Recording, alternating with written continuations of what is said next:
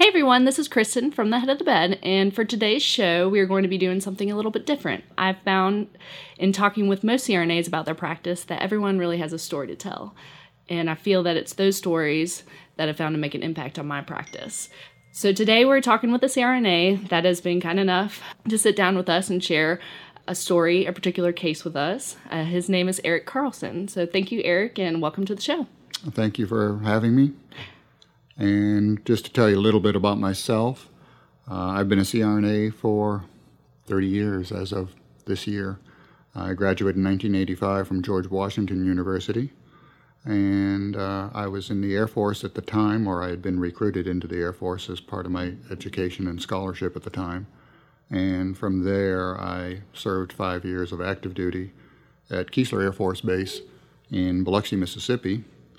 And when I left the Air Force, I decided at that time to stay there because I felt that it was a good place to get some more job experience before I made my next move. As it turns out, that was a good decision on my part because, as history would have it, I got recalled to active duty. And fortunately, I was recalled to Keesler Air Force Base, even though my orders did state for worldwide duty 12 months. That was the first Gulf War, and fortunately we were only a short time involved in that particular encounter, and I was there for about 4 months before I was discharged again.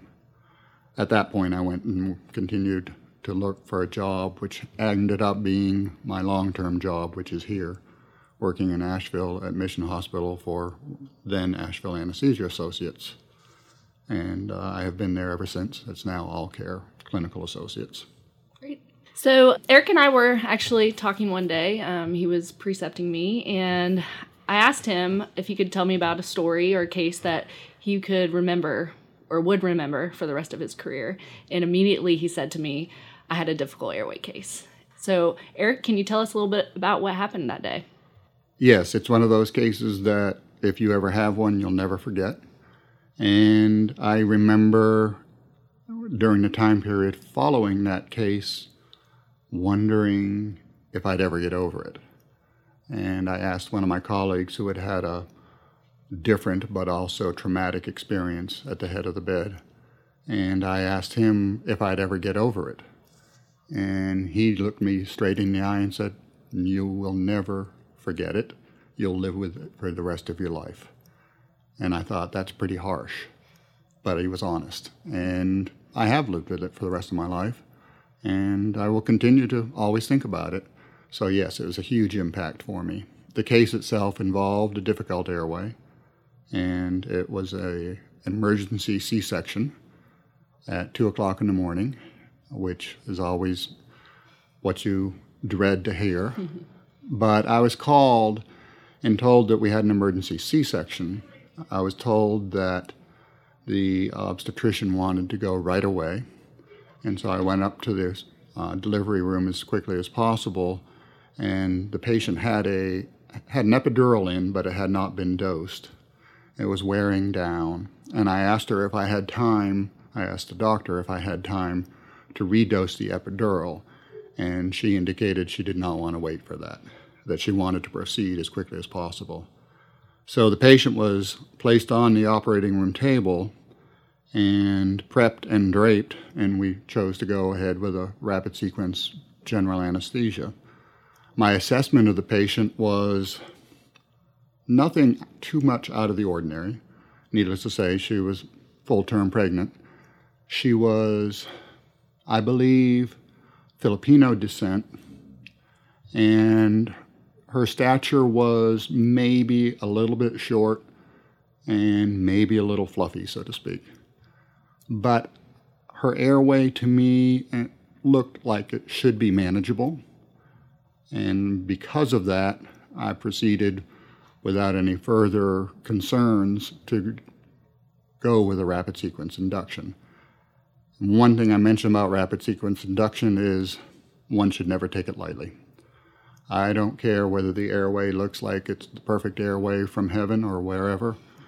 You should always consider a rapid sequence induction with serious risks or possibility of serious risks.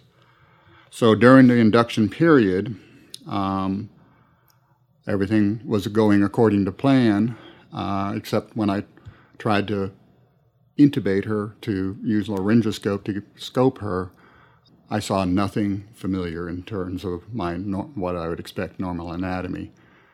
As I recall, the first blade I was using, laryngoscope blade, was a 2 Miller, and I could not identify any familiar structures, just a lot of soft tissue, very edematous. And at that point, I switched over to a Mac blade, Mac 3, to see if I could have any better view with a Mac 3, and I was still unable to identify any sort of structures that I felt I could work through. Following that, I tried to ventilate her with a hard airway in place, and I was unable to ventilate her. Needless to say, time has elapsed at this point, and going through my mind is, I'm in trouble.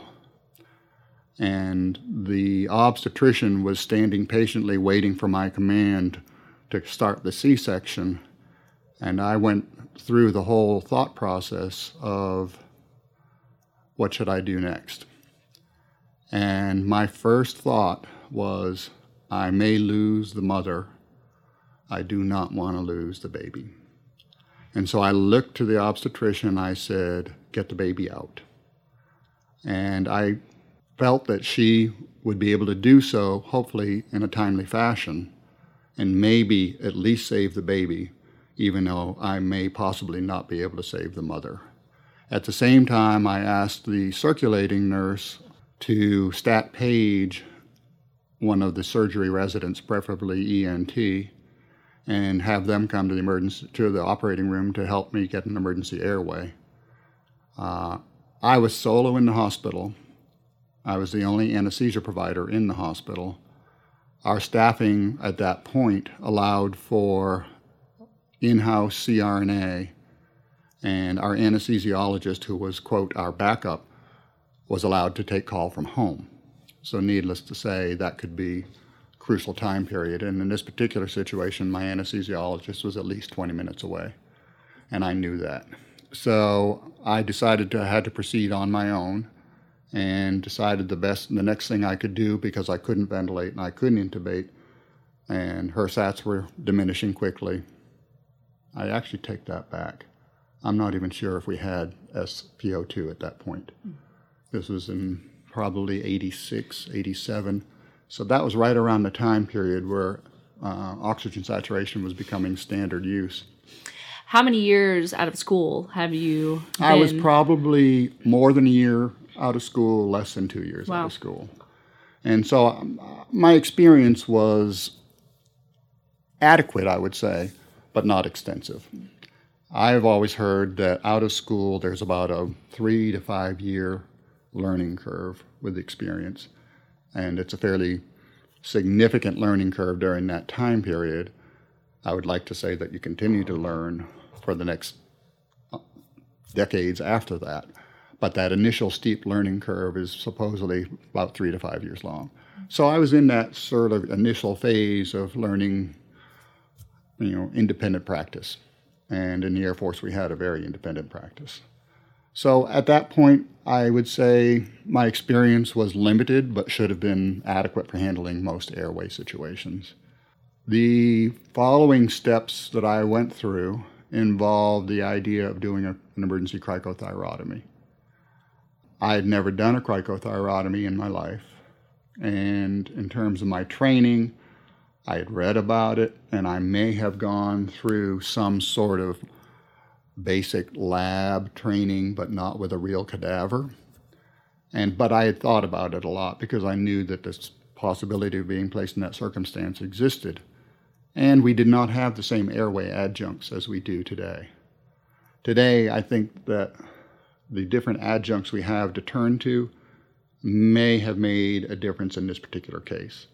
But my alternatives were fairly limited at that point. And because of the acuity of the situation and the fact that I couldn't ventilate, I had to make a decision, and I made the decision to try a cricothyrotomy.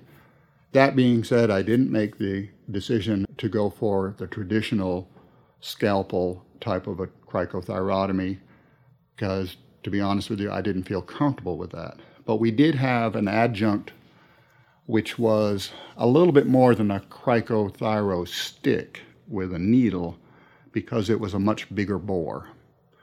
The adjunct was sort of like a hawk's beak. It was in the shape of a right angle practically, but it was a sharp-tipped needle, hollow bore, probably the equivalent of maybe an 8 French or something along that line. And we had that in our carts, and we had been trained in how to use them. So I felt fairly comfortable as long as I could identify my landmarks. And to me, one of the difficult aspects of an emergency airway like that, especially if you're going to try to get a surgical airway of any sort, is just that, identifying your landmarks. The average person, you can identify their landmarks, but usually if you're having a difficult airway, they probably don't have average good anatomy. And so you're in a situation where you hopefully can identify enough landmarks to make a safe approach. And I felt that I had identified my landmarks well enough, and I was looking for the cricothyroid membrane, and I went ahead and was actually successful on my first try to put this airway adjunct cricothyro stick into the trachea. Then I was presented with, okay, how do I ventilate? Because it was attached to, as I remember, it was a 5 or 10 cc syringe. And so I could aspirate as I went in, and I aspirated and got air, and I was comfortable with the fact that I was in the right location. But then I had to consider what I did next, because it was a Luer lock. And I did not have at my disposal a jet ventilator kit to put onto that Luer lock. In retrospect, I would say that you should certainly have one on every emergency airway kit. And to be frank with you, at 2 o'clock in the morning, I'm not even sure that we had the emergency airway kit available in the operating room. It all happened so quickly that I only was going off what I had in my cart and what I had in my head to help me. And so what I did, and I had thought about this, it was not totally spontaneous, I took a small endotracheal tube, I think it was about a number 5 endotracheal tube, and took the plunger out of the syringe and inserted the endotracheal tube into the barrel of the syringe and inflated the cuff. Wow. And that gave me a seal, but in all honesty, it didn't give me the ability to truly ventilate the patient. At best, I was oxygenating the patient. And I think I was doing that. I was able to oxygenate. At the same time, the call had gone out for a resident to come help, and being 2 in the morning, we didn't have a lot of residents in-house, and certainly not specialty like ENT. So a general surgery resident came in, and if I remember correctly, he was 3rd year, and he came in and said, "Eric, what can I do?" I did know him, and I said, "I need your help. I need you to get me a surgical airway." And he said, "What's the situation?" And I told him that I couldn't ventilate and I could not intubate. And he said, "Okay, I'll go scrub." So at this point, you had the endotracheal tube in the airway. Well, I had it attached to the barrel of the syringe. Okay. And I was bagging through that apparatus, basically. Okay. And that's why I say I was able to probably give oxygenation, but not ventilating. But not truly ventilation. Okay. And so when he said, "I'll go scrub," I told him, "We have no time to scrub." And I literally took a bottle of betadine, poured it on the woman's neck, and said, "Your tray's there, your gloves are there, you need to cut now." He looked at me wide-eyed and probably as scared as I was and said, "I've never done this before." I said, "You're a surgeon, you're better at it than I am, cut." And he went ahead and was able to, with some difficulty and a fair amount of bleeding, he was eventually able to get a surgical airway. And then we were able to put a regular tube in place. I don't recall whether it was a regular endotracheal tube or whatever, but we were able to get a tube in place, and we were able to start ventilating. By this time, my anesthesiologist had also been called, and by the time he got there, we were that far along that we had already obtained a surgical airway, and I was ventilating, and the patient seemed to be stabilized. Meanwhile, during this whole time period, the obstetrician at my request had gone ahead and done the C-section and was able to get the baby out in, as I remember, less than 3 minutes. She was quick. And the baby came out with satisfactory APGAR scores of, I believe, 7 and 9. Wow. And so I felt that at least we had accomplished that portion. But my patient, after all of this transpired, would not wake up.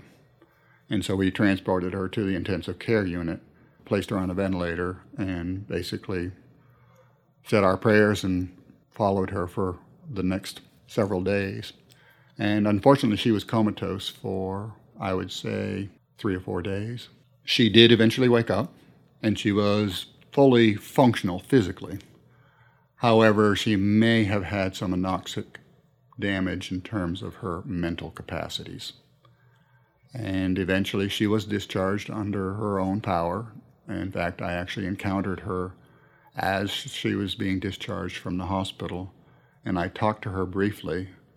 Nothing important was said, but she was able to communicate and talk in a fairly normal fashion, although possibly a little bit slower, but seemed to be pretty functional.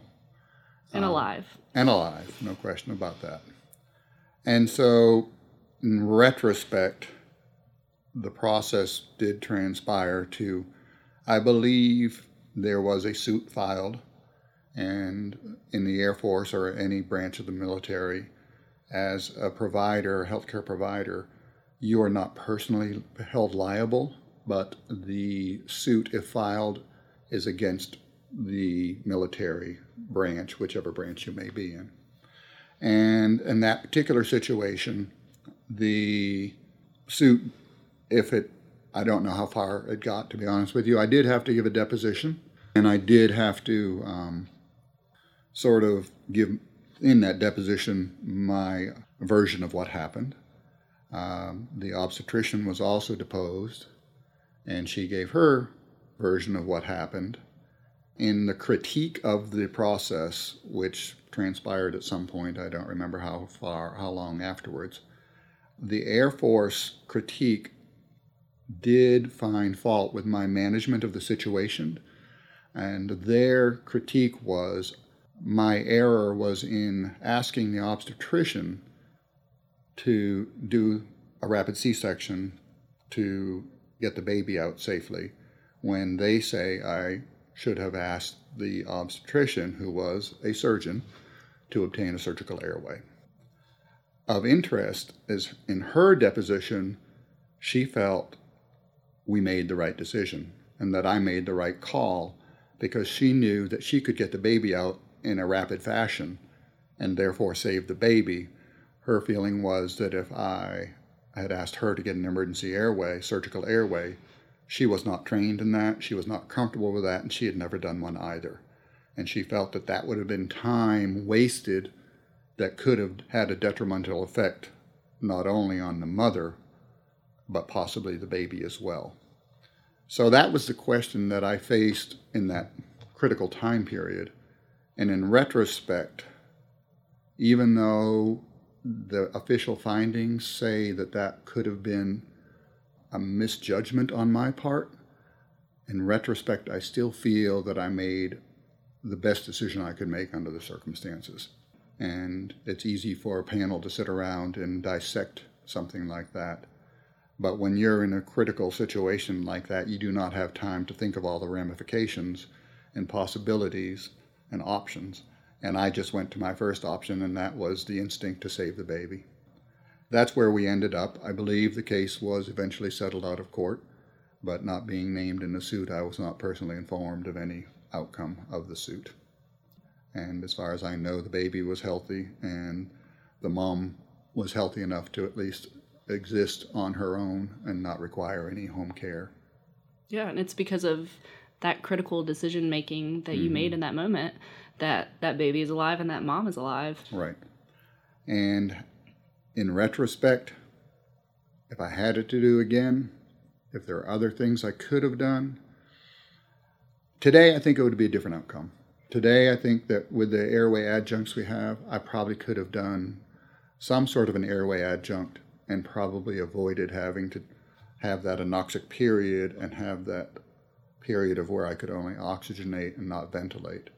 And I do not know how much time it took me to go from inability to ventilate to obtaining that cricothyrotomy. It was a time period of who knows. Yeah, a blur. Yeah, it's all a blur, those types of things. And it's obviously is a situation I've lived with since then. And I mentioned that one of my colleagues who had also had a bad incident said that I would live with it, but it would get easier, it would get better. And needless to say, you do get through it if you choose to pursue your career. You have to. But it has always and will always influence my thought process if I have a difficult airway. Because always in the back of my mind, I know what the outcome could be. And there's no worse feeling than having a bad outcome, regardless of what the extent of that bad outcome is. And I know that you had said, something like this that happens is always going to affect you later down the road. In particular, is there anything that you've done in your practice that you've changed? I think because of that incident, I am more aware of the potential for an airway disaster, and I approach the idea of a difficult airway with that knowledge, and I'm probably more familiar with our emergency airway cart than the average CRNA in our group is. In fact, I would be willing to bet the average CRNA in our group has very little familiarity with our emergency airway cart because we don't have to use it that much anymore. Sure. We have adjuncts within our anesthesia cart that can probably get you through the vast majority of your airway crises. And if you have to pull out the airway cart, then you would probably find most people rifling through the drawers looking for the proper equipment. That being said, there has been at least once or twice that I have actually given an in-service on our emergency airway cart. And this interview reminds me that we need to do it again sometime in the near future. I want to touch a little bit on the communication process during this critical incident. What was going through your mind? How were you communicating with the team when you're making these decisions? Well, being the wee hours of the morning that it wasn't a large team in the operating room at the time. As I recall, I probably had a senior resident who, as I stated, was probably third year OB, maybe fourth year. There was no attending available. The attending, I believe, as long as they were third or fourth year, the residents were allowed to at least start a C-section on their own if it was considered urgent or emergent. So I believe there was the third or fourth year resident, and there may have been a first or second year OB/GYN resident as well. And then in addition to that, there was a circulating nurse and a scrub probably, and myself. No anesthesia tech. So literally I was the only anesthesia provider in the hospital, let alone the operating room suite. And so my communication was to the surgeon directly, and she was very responsive and very helpful. She immediately made the incision and got the baby out. As I mentioned, it only took her 3 minutes. The other communication was to the circulating nurse, and she was the one who was making phone calls for me and stat paging the surgery resident and calling my anesthesiologist and telling him that we had a critical situation. And as I said, despite the fact that he was notified almost immediately, he was still 20 minutes out. And needless to say, 20 minutes in an airway situation is not going to be much help. Now, you mentioned that when you went in and you took one look with a particular blade. Mm-hmm. And you decided then to change your blade selection. Mm-hmm. And then at that point, you went to mask and you could not ventilate. Correct. Can you walk me through, did you have a particular algorithm, and, what was it that made you decide right then and there, I might not save this mom and I need to get the baby out? You know, choosing to go for that emergency airway versus going for another device. Because I feel like sometimes, you know, in the case studies that I've read, you get into trouble when you continue to intubate, you continue to try all of these alternative airway techniques, and then no one says, yeah, you're swirling the drain, and no one says we need to do a surgical airway. So, you know, can you talk to me about what made you decide to go to that early on? That's an interesting question. As I said, I think every CRNA or every anesthesia provider should have in their back of their mind some sort of a mental algorithm that they're going to go to, because you never know when you have to switch from plan A to plan B to plan C.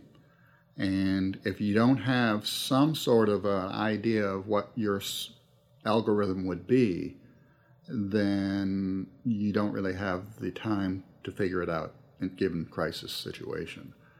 And so I think that I had, in my mind, thought about it and had thought, okay, if A doesn't work, then B, and then C, and then D. And in that circumstance, I feel that I probably went through that. I went through two different laryngoscopes, blades, and at that time, you didn't have an LMA, for example. No, LMAs did not exist. To be honest with you, I think the only adjunct that I had available to me, I don't even know if we had fiber optic, to be honest with you. What about a bougie? Believe it or not, we didn't have bougie. Oh, wow. I don't remember having bougies until I came to Mission. But in that circumstance, I don't know that a bougie would have helped, because I was never able to identify any landmarks whatsoever. Yeah. So could I have tried a blind bougie attempt?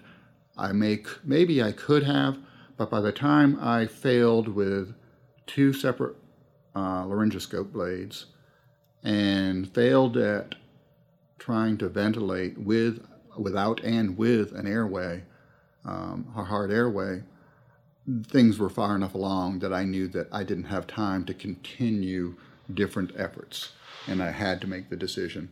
And as I said, I think I went in there not necessarily for that particular case, but I entered that particular circumstance with the algorithm already in place. And now I'm not saying it was hard and stone type algorithm. For sure. But I certainly had gone through the scenario several times over my short career at that point.